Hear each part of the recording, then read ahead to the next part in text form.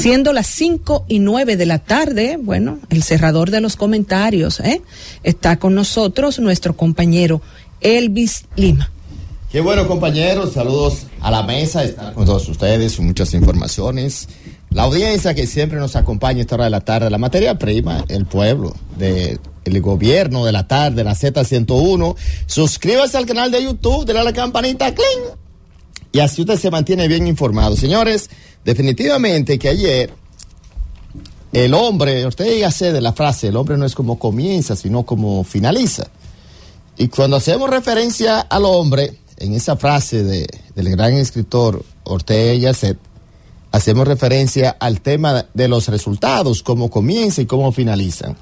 Ayer el presidente Luis Abinader rindió cuentas al país, lo que es su último año de gestión desde el punto de vista constitucional, y viene ahora esta nueva campaña bestial de cara a una reelección presidencial.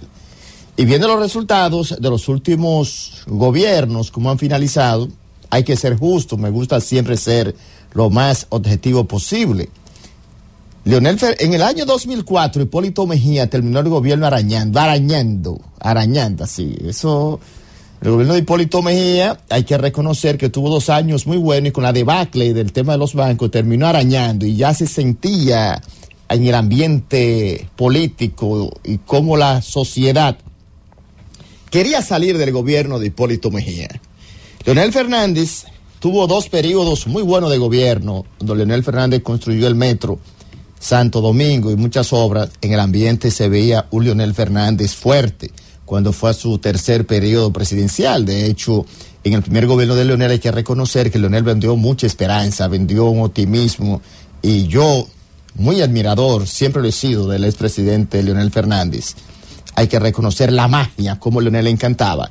Y el discurso de Leonel de aquel entonces, que por cada vaso de leche, por cada peso de la corrupción, se perdía un vaso de leche para un niño. Yo no supero en mi cabeza ese discurso del expresidente Leonel Fernández, que conmovió a todo el mundo. Y después de eso, ese discurso innovador con acciones importantes, inició ese ciclo de lo que fue. Pero el último periodo de Leonel terminó prácticamente arañando también. ¿Por qué? Porque vino el cansancio social, el cansancio de gobierno y demás. Pero viendo a Danilo Medina, hubo un año, el primer gobierno de Danilo, cuando Danilo Medina habló del 97-3, que eso, señor, encantó muchísimo, cuando hacía referencia a la Barrigol, que encontró un contrato desigual y que no va a permitir que en la República Dominicana se robe el tema del suelo, de la minería en la República Dominicana. 97-3, y Danilo Medina, con ese discurso, señores, impactó, gustó y se convirtió en un cardiólogo, porque el cardiólogo Danilo en aquel momento le robó el corazón a la sociedad dominicana. Eso se llama un buen momento para un presidente, y eso se aprovecha, y Danilo lo aprovechó muy bien.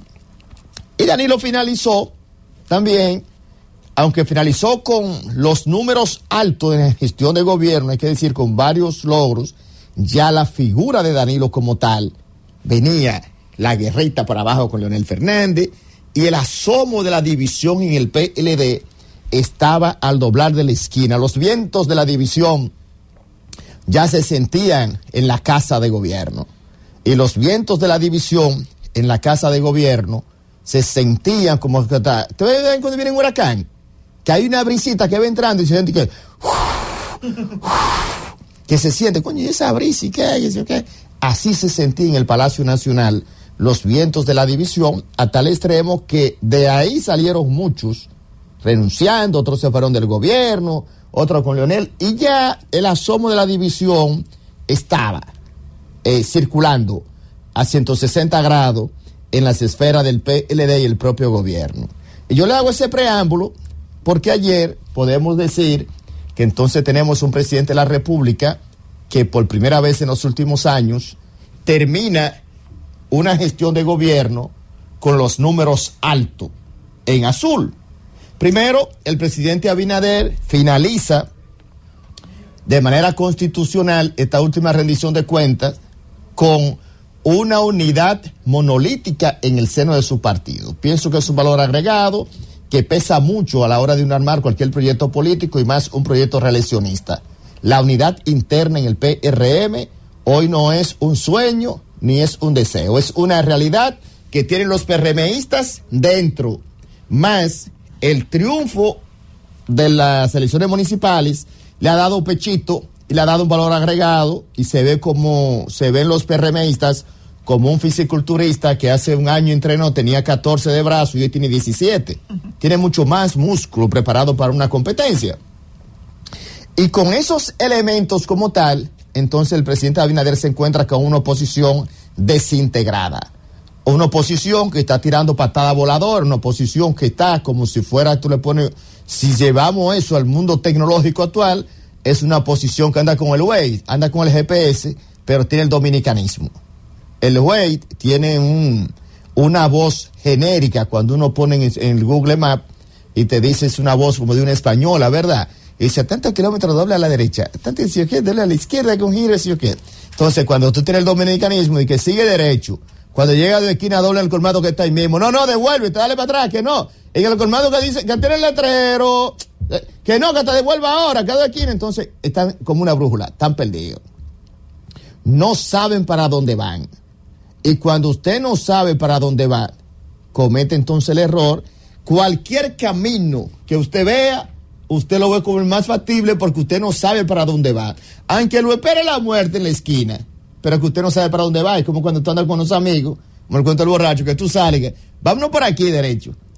Por ahí no sale mejor, pero ahí están los lobos, están las fieras. Y tú crees que es lo mejor, porque tú no sabes para dónde va. Entonces, en política, cuando tú tienes esa desorientación y tú estás perdido con la brújula, por eso tú cometes tantos errores. Y ahora, en los últimos años, ¿qué han prometido los gobiernos dominicanos? Hay esos discursos tradicionales que siento también que como en política se vende esperanza, un proyecto presidencial es un proyecto mercadológico. Como que usted está vendiendo a un producto tecnológico, un teléfono de marca, un chocolate, y usted lo promueve porque tiene que gustar para venderlo. Tiene que venderlo. Tiene que gustar. Hay una anécdota mercadológica que algunos, se ve un ejemplo así para poderlo edificar. Había un dulcero famoso que hacía sus dulces con un agua de la mejor. Un agua, sus empleados con guante, mascarilla, desinfectante, un dulce con los mejores estándares de calidad de cualquier mercado del mundo. Y de 1,000 dulces se vendían 2. Con esa característica. Y otro dulcero que haciendo un dulce en las calles, sin ningún nivel de seguridad, ni de control, ni demás, sin higiene, de 1,000 dulces, a esta hora el mismo dulcero ha vendido 995. Entonces, cuando tú vas al mercado, tú preguntas cuál es el mejor dulce. ¿El de los estándares tiene calidad y no vende nada? ¿O el que lo vende? Es el que lo venda. ¿Por qué? Porque la vida es un número. La vida se nutre de números. Si tú llevas una empresa, es una empresa que va a quebrar, porque tú tienes más gasto que ingreso. Un proyecto político por igual. Si ese proyecto político no gusta y no encanta, por mucho que se le invierta, yo siempre he dicho en mi experiencia periodística en comunicación política, el dinero ayuda pero no gana elecciones.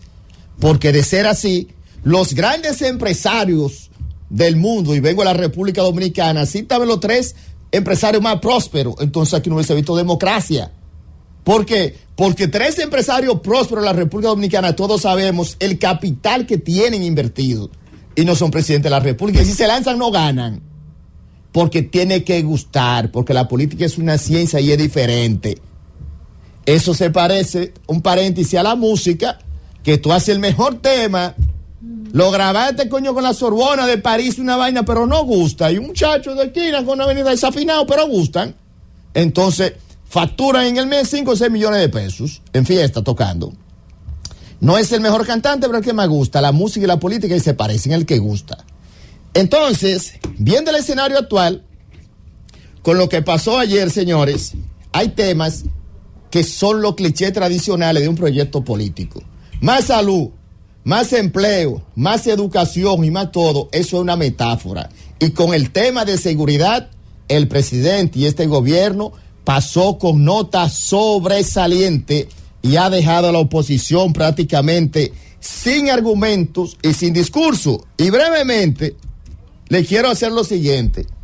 ¿Por qué el presidente Luis Abinader y la gestión de gobierno en materia de seguridad ha dejado a la oposición sin argumentos para el proceso venidero y sin ser un referente? Porque en el pasado se quemaron con notas muy por debajo de la realidad del mundo y del mercado. Señores, acabo de ver un estudio hoy que coloca de las 50 ciudades más violentas del mundo, que lo hace una organización sin fines de lucro de México, la integración de las instituciones, esta institución sin fines de lucro en México, 50 ciudades de las más violentas del mundo, que se llama Seguridad, Justicia y Paz, una ONG con su sede en México. Búsquenlo en YouTube, Seguridad, Justicia y Paz, que revela el ranking de las 50 ciudades más violentas del mundo. No hay una sola en la República Dominicana. De las 50 ciudades más violentas del mundo hoy, no hay una sola en la República Dominicana. Y cuando vemos el pasado, por eso digo que la oposición se quedó sin argumento para el tema de seguridad, porque en el año 2005 la República Dominicana tuvo los niveles de homicidio más altos en los últimos años del país, 26.56 por cada 100,000 habitantes.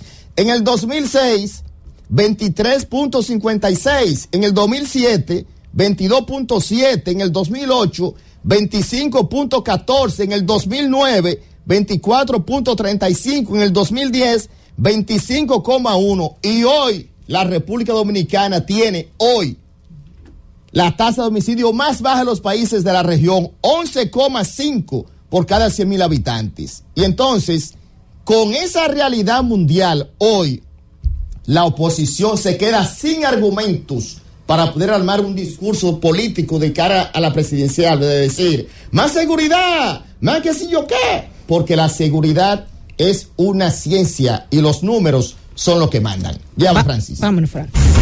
El gobierno de la tarde.